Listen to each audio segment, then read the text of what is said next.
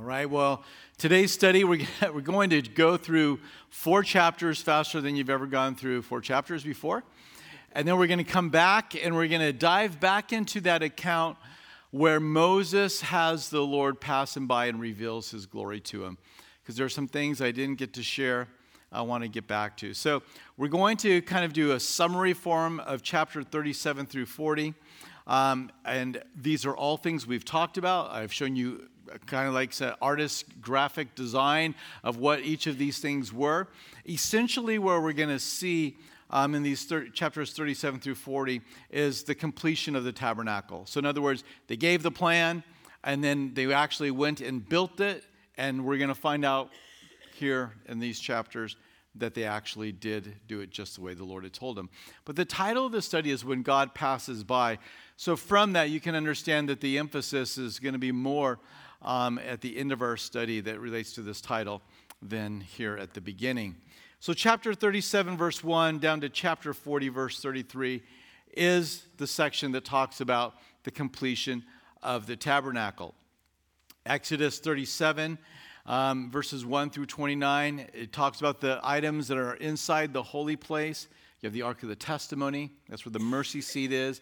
Inside the Holy of Holies, you have the table of showbread, you have the golden lampstand, you have the altar of incense, and so much of this, speaking of the ministry of the Lord, Jesus is that mercy seat. He is our propitiation. If you recall that the word that's used for mercy seat in the New Testament is used and is translated propitiation, that Jesus is our propitiation, or he is our mercy seat. He is that covering for us. On the table of showbread, Jesus said, I am the bread of life. That's in verses 10 through 16. 17 through 24, you have the golden lampstand that illuminated the holy place where those heavy curtains are. And so you would have needed that light inside there, even as we need the light. And Jesus said, what? I am the light of the world. And then you have the altar of incense at the end of that chapter, which David likened to prayers that are being offered up. So as they put incense upon this little burning altar, it would fill that room with that aroma of worship that would have been associated with that. Well, into chapter 38, told you we're going fast. Chapter 38, verses 1 through 8. Outside of this tabernacle in the courtyard area, you had 2 main features, and that was the altar of sacrifices, verses 1 through 7. This is where they would place the animals, the grain offering, the drink offering. This is where the worshiper would be able to come and see and offer up their sacrifice to the Lord.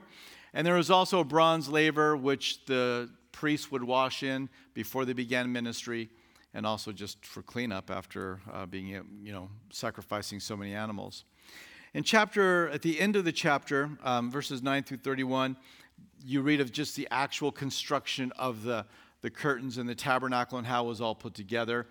And so you have curtains and sockets and rings and materials and the colors that were used of blue and purple and scarlet there in chapter 38, verse 23.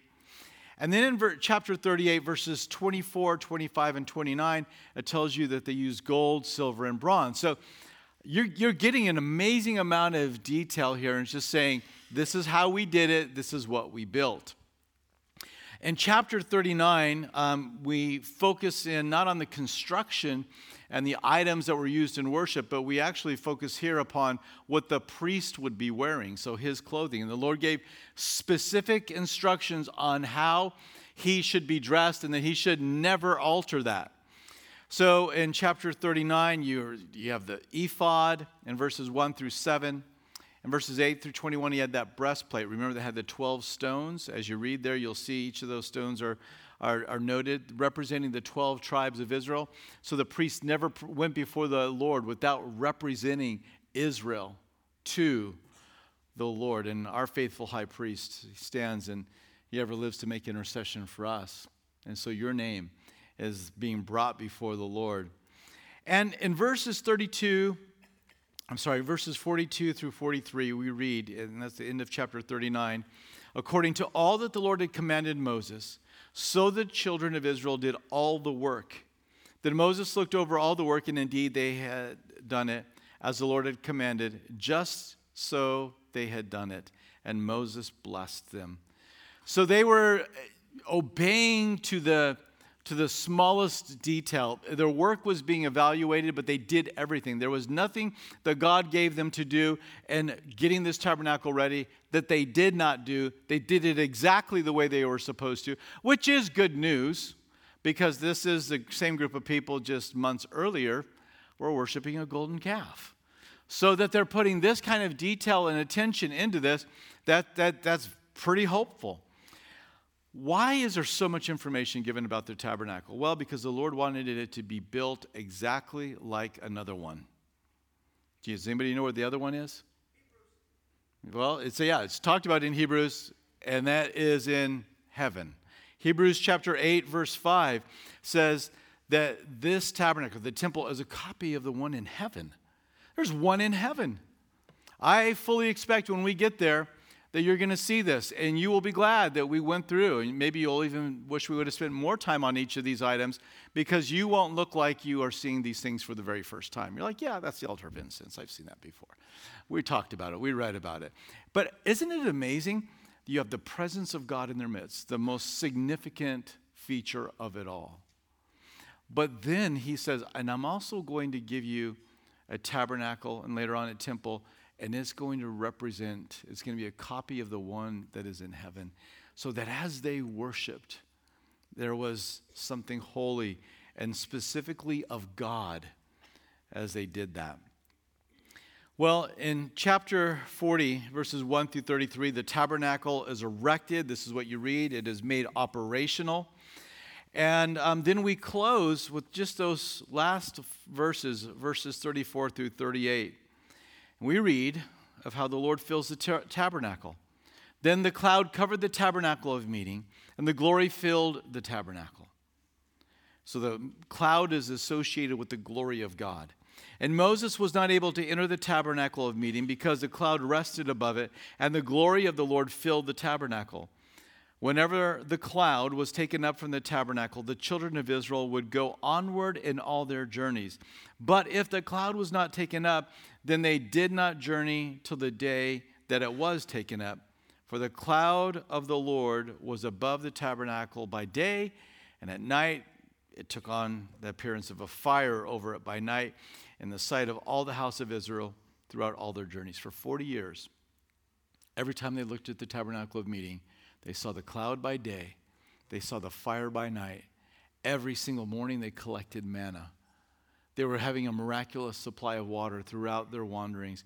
God showed up and was in their midst in a very, very visible way. You know, as you think about application to our own lives as we kind of move from the construction aspects of our study this morning, we need to be filled with the Spirit. You know, there's not a tabernacle today like the temporary one in the wilderness or like the one that Solomon made. We are the tabernacle. We are the meeting place of God. The Lord is taking each and every one of us as living stones, and He is putting us and fitting us together into a dwelling place of God. The Lord is in our midst, the church. The church gathered, the Lord is in our midst. That is amazing. That is why it'll never be considered non-essential, is because God is here. Now, if God's not here, then I guess you can debate that one. But if we are meeting with the Lord, then this is the most significant place around, not to the exclusion of anywhere else where the church is gathered in the name of the Lord. Don't mean it like that, but just wherever the true church of Jesus Christ is gathered to worship and to be taught and to love and to serve, He is in our midst. You know, Jesus is a carpenter, but what they believe He would have worked on the most was stone, which is pretty fitting for somebody that's building a temple, don't you think? Jesus said that I will build the church and the gates of hell will not prevail. And each one of you is part of that building. He's putting you in there. And sometimes you get rubbed up against a brother or sister that feels like a rub, right? That's all right. Allow the Lord to do His work. He's taken off the rough edges as He puts us together that we might then be filled with His Spirit. Not only in our gathering, but individually we are also referred to as the temple of the Lord, and that the Spirit of God dwells in us. The last point of application before we go back into Exodus 34 is, did you notice what a loose touch they had on their location? Whenever the Lord moved, they moved. When the Lord stopped, they stopped. They weren't so into, well, we really like this oasis, or we've really gotten used to this mountain scene, or you never heard this. If the Spirit of the Lord moved, they moved. They had a loose grip on this world. And I think that is a whole sermon for us if you want. You can go do it together. What kind of grip do I have on the world? If the Spirit of the Lord is to say to me, it's time for you to move, it's time for you to go, I'm going to take you out onto the mission field. And I realize not everybody's going to go on the mission field, but I want every one of you for a moment to imagine that God is calling you onto the mission field today. You're like, I can't do that. Just pretend a little, okay? Pretend a little. And if the Lord was to come to you today and say, I'm sending you, I'm taking you here, my presence is lifting up, and I am leading your family in this direction, would you go? And if you wouldn't go, or what are the obstacles that would keep you from going? Because if the Lord says go, there really shouldn't be any obstacles. We just go, we follow him. You know, if we sense that the cloud is lifting, honey, all right, let me start packing up. We got to be ready to go. If the Lord's moving, we want to go. It's slowing down. All right, then let's begin to unpack and let's set up. Would you follow it, or would you have really good reasons to not go? Like, well, my family. You know, well, I'm sorry, I love my family too much to be a missionary. And so those who are missionaries don't love their family as much as you? That's not what you're saying. But let's think about some of these things that we run through our mind.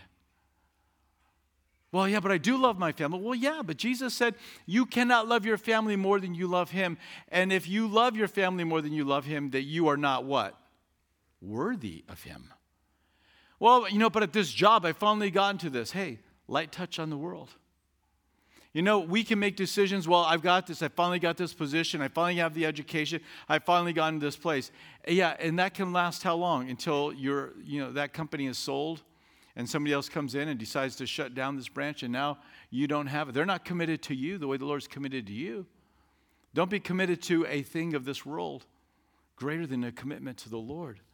What are the reasons that would keep you from going if the Lord was to call you? And if he picks up and he moves, you got to go. Next week will be 28 years that we had our first Sunday morning here in Lynchburg, and I'll share a little bit more about it. But let me just say this aspect. It was scary. If I was to tell you at 27 years old, married with 2 kids, and we have 3 now, but 2 kids at the time, moving from Southern California out here was not a scary proposition, I would be lying to you. It was scary. It was like, what is going to happen? Last conversation I had with my pastor, Brian Broderson, before he went out, he goes, well, do you have any questions? I'm like, yeah, Brian. I said, I'm scared. He goes, well, yeah, it is kind of scary. I just can't. I said, I'm sitting here and I'm thinking, and I show up into town, and I'm afraid nobody's going to come. And he just laughed. He actually just laughed out loud. He says, don't worry about it, Troy. You just go and do what you're supposed to do. And I said, yeah, but I'm not like, some great evangelist. I said, I'm just a simple Bible teacher, and that's my gifting. And he says, don't worry about it. The Lord will bring people.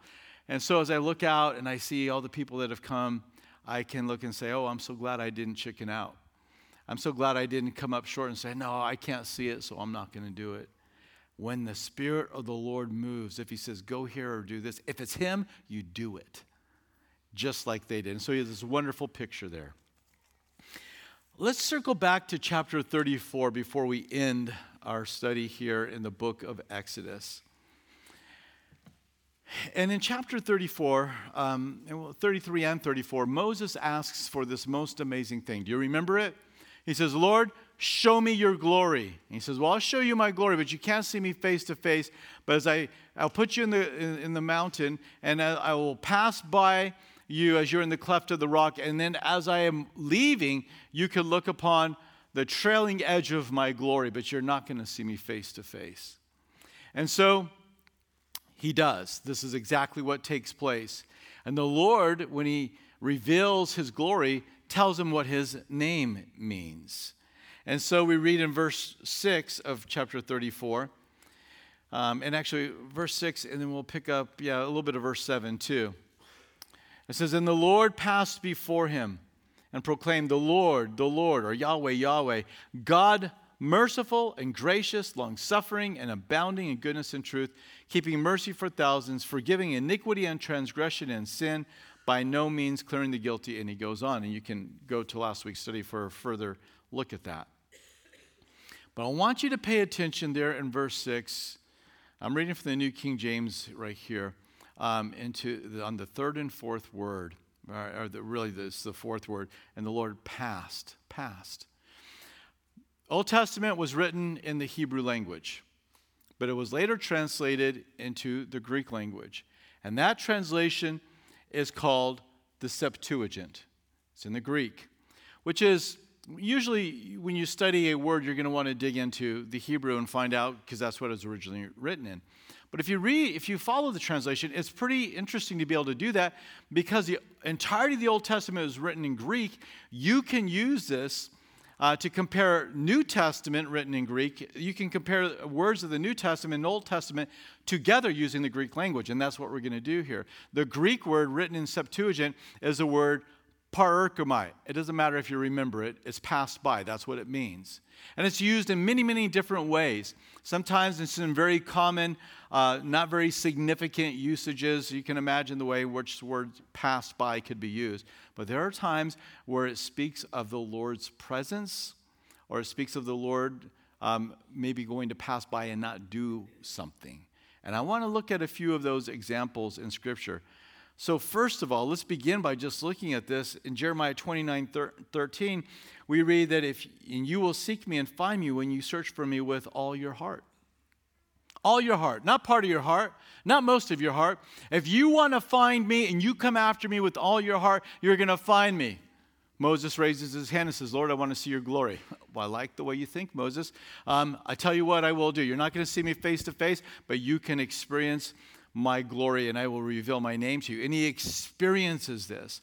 Paul, remember, writes to the Corinthians about this scene in the Old Testament, and he says, now, Moses had glory when he saw the Lord, and then it would fade. So he would put a veil over his face until he saw the glory of the Lord again, and then he'd lift the veil and he'd speak to Israel. It would fade, see the glory of the Lord, lift the veil, speak to him. They never saw his face other than at 100 watts, okay? No dimmer switch on him they ever saw. He veiled it.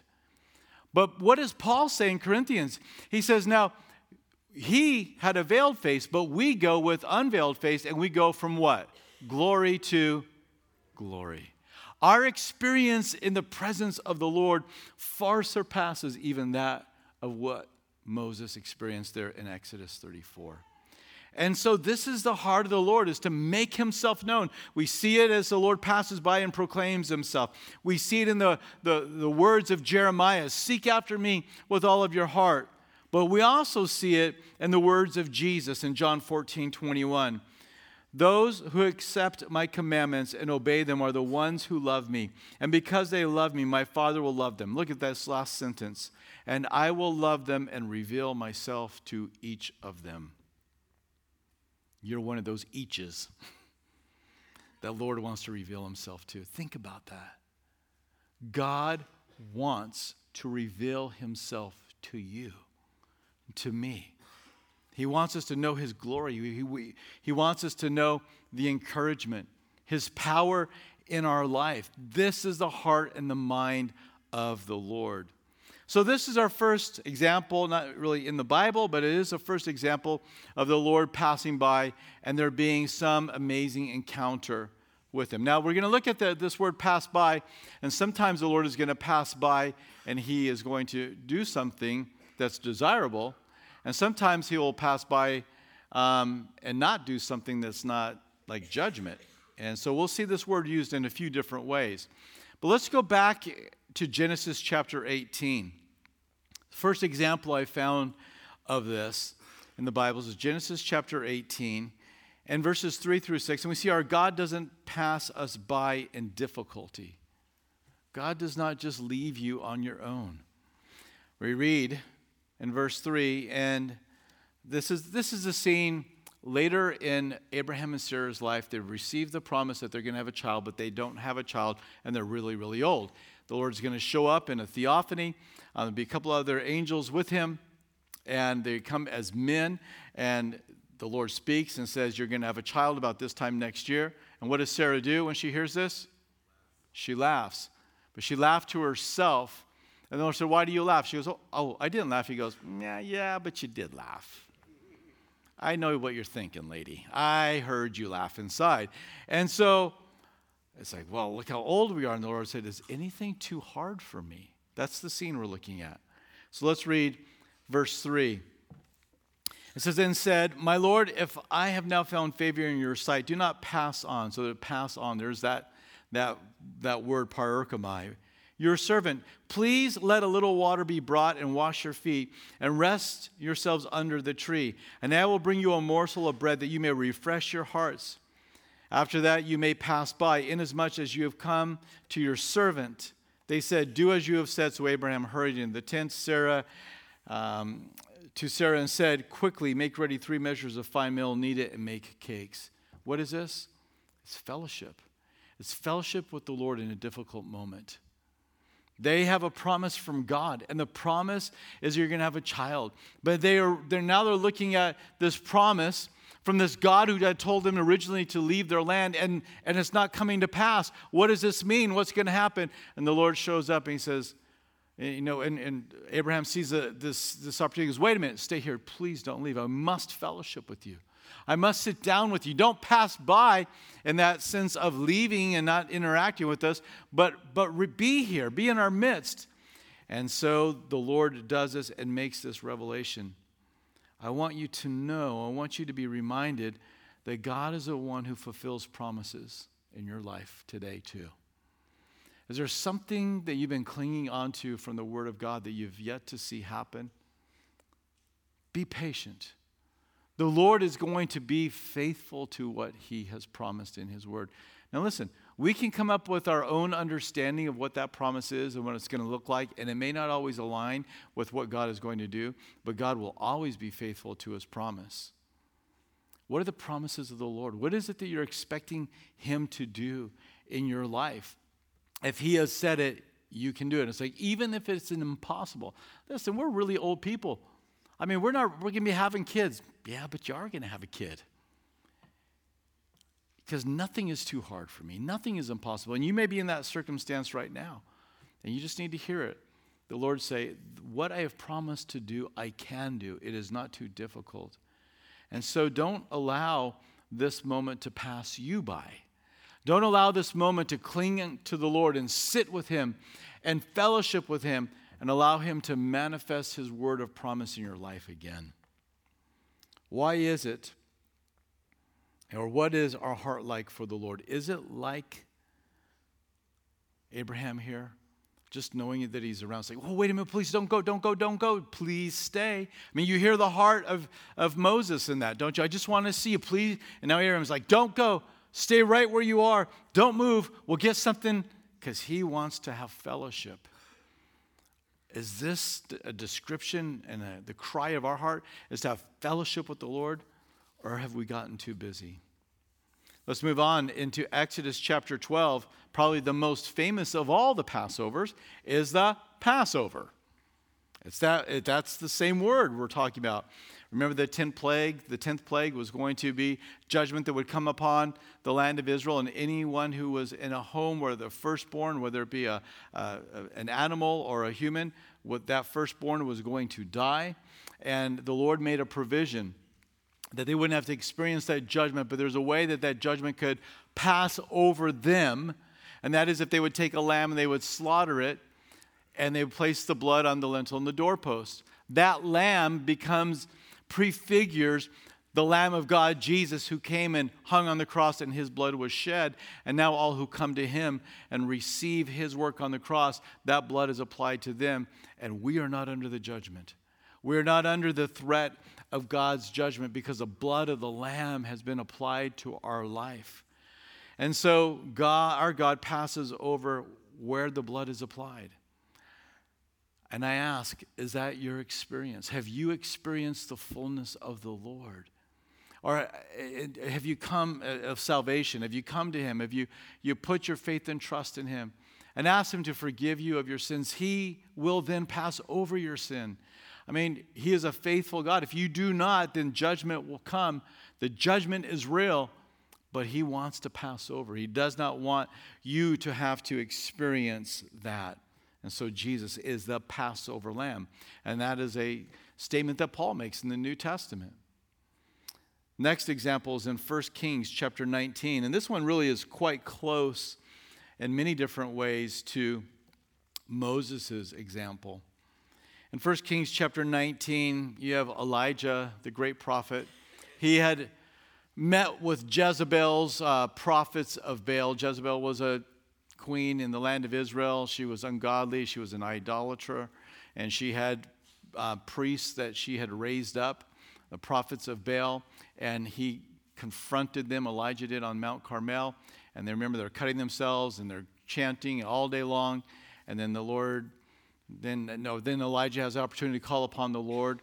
Nothing happens with them except they're tired out. And he builds this altar and soaks it with water and then calls upon the Lord, and fire comes down and consumes everything. And after that, then those 400 prophets were put to death, and Jezebel finds out and says, I'm going to kill Elijah. And he's like, oh no, I'm a dead man. And he runs into the wilderness for 40 days, and he is despondent, and he actually is suicidal. Read the account. He just says, just let me die. I don't want to live anymore. After this high moment in his life, watching God perform this power at the threat of a powerful woman, he is undone. And so the Lord comes to encourage this discouraged prophet. And we pick up the story there in verse 11.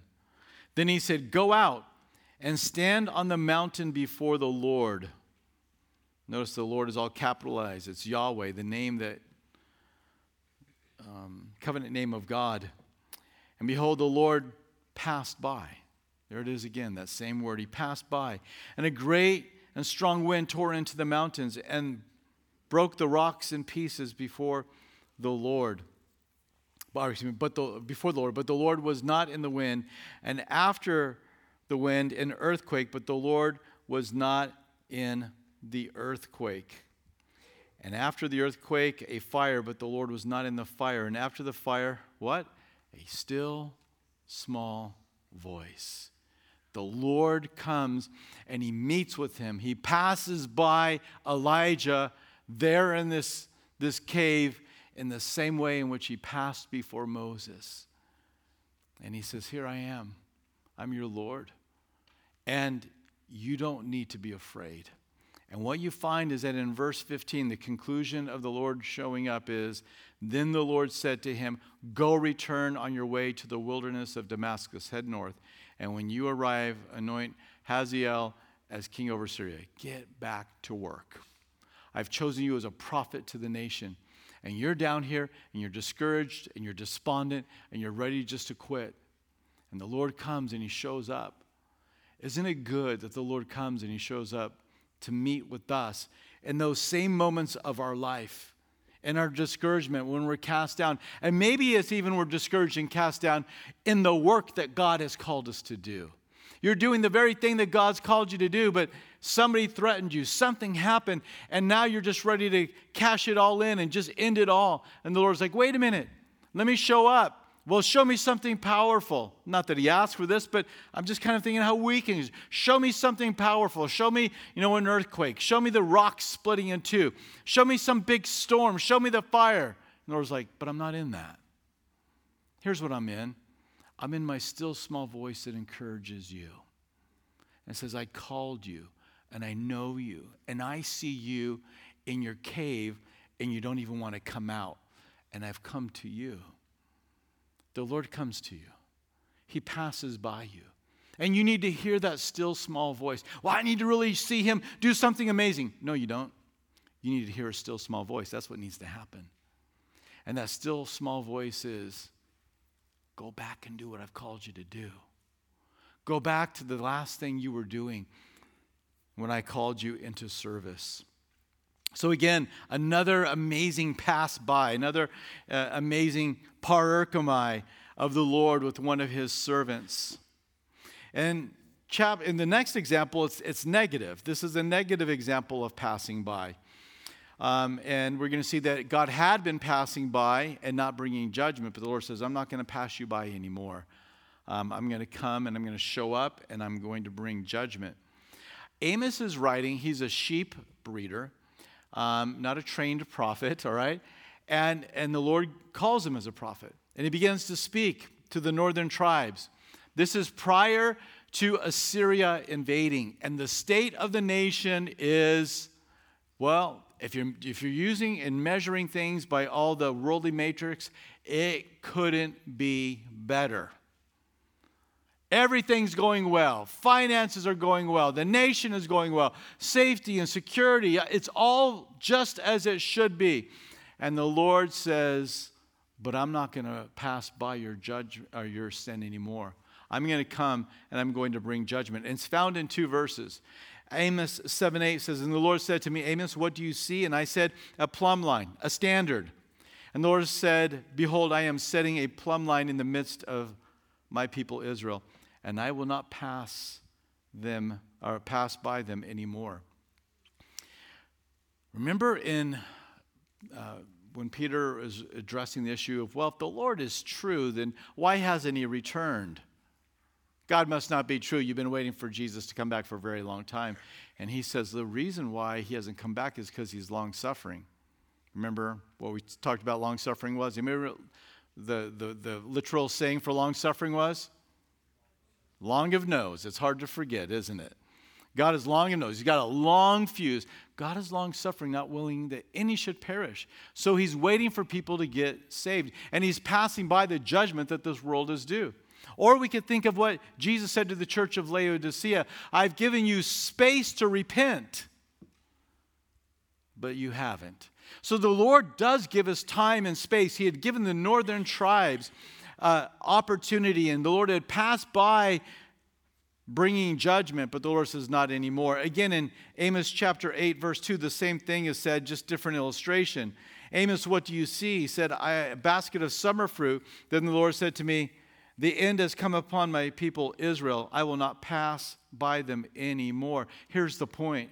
The Lord might have been passing by you and not bringing that chastening into your life. And things are not right. They had everything going well, but spiritually they were a mess in the northern tribe. And God was giving them a chance to get it right. And maybe you've been entertaining sin in your life. And it's like you got a promotion and you entertain more sin. And it's like, wow, my finances are going better than ever. And you've been living in sin and everything around your life seems to be idealistic and perfect. And you think somehow that God's okay. And this is what he would say, I'm not passing by that anymore. When is that day? Well, we know when it was coming for them.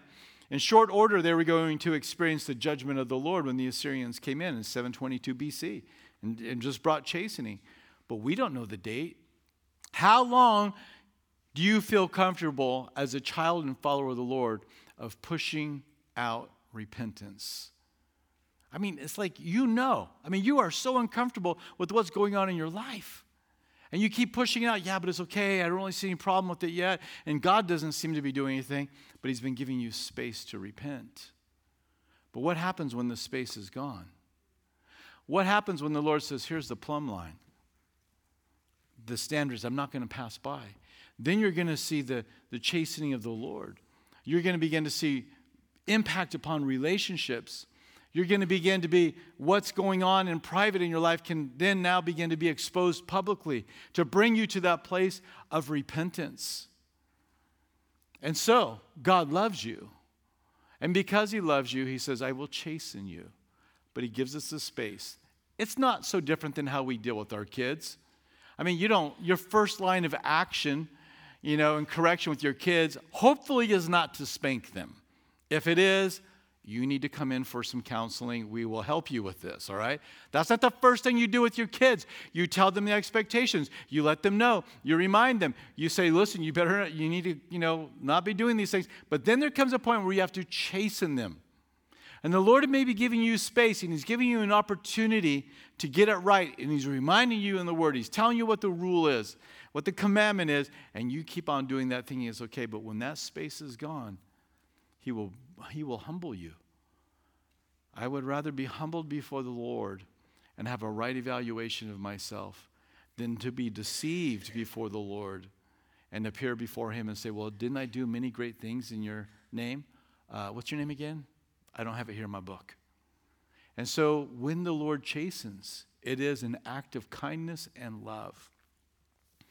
So this is a passing by that was, they had been experienced, but He wasn't going to pass them by anymore. He was going to bring chastening into their life. He was able to deal with sin, and don't misread it in your own life. Two more examples. Mark chapter 6. We move into the New Testament. And again, because we're following this word in the Greek language, we can follow it into the New Testament. In Mark chapter 6, verses 45 through 51, we're going to read this in just a moment. But I want to let you know what's going on before. He had just fed the 5,000. So he had, with 5 loaves and 2 fish, had fed 5,000 men out in the wilderness. The idea is, does this seem kind of like a Bible story to you? I mean, do you remember when God fed you in the wilderness in a miraculous way? Well, they were impressed, and John tells us that they wanted to take him by force and make him king, which is kind of an interesting way. Are kings taken by force to do something? So although we read that they wanted to make him king, they're wanting to do it by force for their own personal gain. They really don't understand who He is, and that it is God in their midst, that it is I am, that it is Yahweh. And Jesus is going to reveal Himself at one point, and John is going to say, before Abraham was what? I am. And so they're going to pick up stones to kill Him because He has made Himself equal with God. So He is the I am. He is the Yahweh, the Lord of the Old Testament. He is the same one of the New. And they don't understand that, and they don't see that. All that is significant. So they want to take Him by force. He puts His disciples in the boat, says, go to the boat. He goes to the top of the mountain. Let's pick up the story. Mark 6, verse 45. Immediately He made His disciples get into the boat and go before Him to the other side, to Bethsaida, while He sent the multitude away. And when He had sent them away, He departed on the mountain to pray. Now when evening came, the boat was in the middle of the sea, and He was alone on the land. Then He saw them straining at rowing, for the wind was against them. Now about the 4th watch of the night, He came to them walking on the sea, and would have what? Passed them by. That's interesting. Why would He pass them by? What's going on here? I think He's wanting them to see His glory and His power, that He's not a king that they can force to do anything, but that He is I am. Keep reading with me. And when they saw Him walking on the sea, they supposed it was a ghost and cried out, for they all saw Him and were troubled. But immediately He talked with them and said to them, be of good cheer, I am. Now I realize your translation says it is I, but the words here are ego eimi, which is I am. And so He would have passed them by just like He was passing by Moses. And when Moses saw Him, he saw the nature and the power of the Lord. And here He's going to pass them by, not to just kind of skirt them, but He wants them to see Him walking on the water, to understand who He truly is. There's an interesting verse in Job chapter 9, verse 8. It says, of God, He alone spreads out the heavens. Okay, we agree with that. And treads on the waves of the sea. God alone treads on the waves of the sea. There's a storm going on, and Jesus is showing up, and He's walking on the water. The Bible has already declared there's only one person that does that, and that is God. And they are going to come to understand who He is. And it says, verse 50, for they all saw Him and were troubled, but immediately He talked with them and said to them, be of good cheer, it is I, do not be afraid. Then He went up into the boat to them, and the wind ceased, for they were greatly amazed in themselves beyond measure and marveled. Trying to tell you they were blown away. Look at verse 52. For they had not understood about the loaves, because their hearts were hardened. So when that miracle happened, they didn't get it. But when this miracle happens, they're amazed and they're marveled. It goes beyond belief. Our God passes by in our trials to show us his glory. Could it be that the trial you are in right now, or the next trial that will come into your life, has this one purpose? It's not to be a blessing to somebody else. It's not to show his power, in some mighty way for those around you, but it's simply for this, that you will know who he is, that you will marvel, and that you would be amazed beyond measure at your God in your life. And what if that is the case? Would you accept that trial, knowing that the only thing that's going to happen through it is that you're going to see the glory of the Lord more clearly in your life? Or would you opt out and say, sorry, I'm not really a trial kind of a person. I'd rather just let that go. Then why? Why would you rather allow a trial go that could reveal a deeper understanding of God in your life? It isn't the only way God can do it, but wouldn't you agree with me that trials are often the way we see the glory and the power of God in our life? And this is what's going on with them. The last scene is in Luke chapter 18. There's a man by the name of Bartimaeus, and he's blind. And we pick up the story there in Luke chapter 18, verse 36. And we're going to see that our God passes by to do the miraculous. And hearing a multitude passing by, it's the same word, he asked what it meant. So they told him, Jesus of Nazareth was what? Passing by. Parkermai, same word. And he cried out, saying, Jesus, Son of David, have mercy on me. Then those who went before warned him that he should be quiet, but he said, I don't think so. He cried out all the more, Son of David, have mercy on me. So Jesus stood still and commanded him to be brought to him. And when he had come near, he asked him, saying, what do you want me to do for you? And he said, Lord, that I may receive my sight. Then Jesus said, receive your sight. Your faith has made you well. Immediately he received his sight and followed him, glorifying God, and all the people, when they saw it, gave praise to God. They saw the glory of God show up as he passed by this blind guy. And God does not perform miracles every time we call upon him. But in this case, when blind Bartimaeus was calling out, nobody was going to shut him up. And I wonder if that is a description of us. Nobody could get us to be quiet, to call out upon the Lord for that thing that we have need of in our life. It's like, later, I'll deal with that later. But for blind Bartimaeus, this was his one chance. He had heard of the miracles that he had done. He had heard of other blind people, no doubt, that Jesus had heard. And when he found out blind and unable to see and maybe even to direct his voice in the proper direction, he just begins to get loud. And it's like it's annoying. You have a screeching man as Jesus is coming by and says, hey, brother, be quiet, be quiet. He's like, no way. And he just cries out louder. The screech gets more irritating. So finally the Lord says, what do you need? I need mercy. Oh, mercy. What can I do for you? I want to see.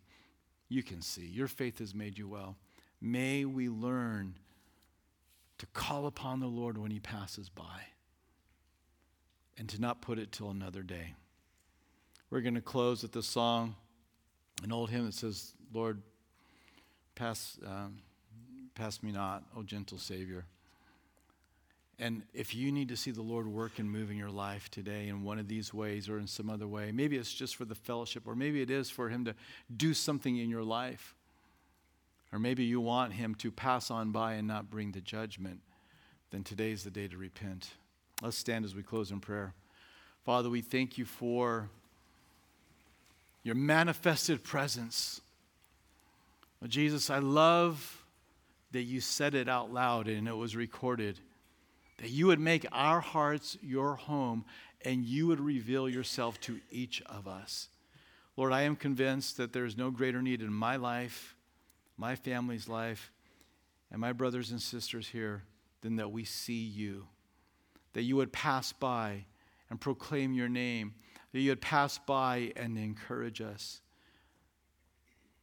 that we would repent that you might pass by and not bring judgment, that you would pass by in the storm of our life and show us who you really are, because maybe we've missed it already, or that you would pass by in power and bring healing to an aspect of need in our life.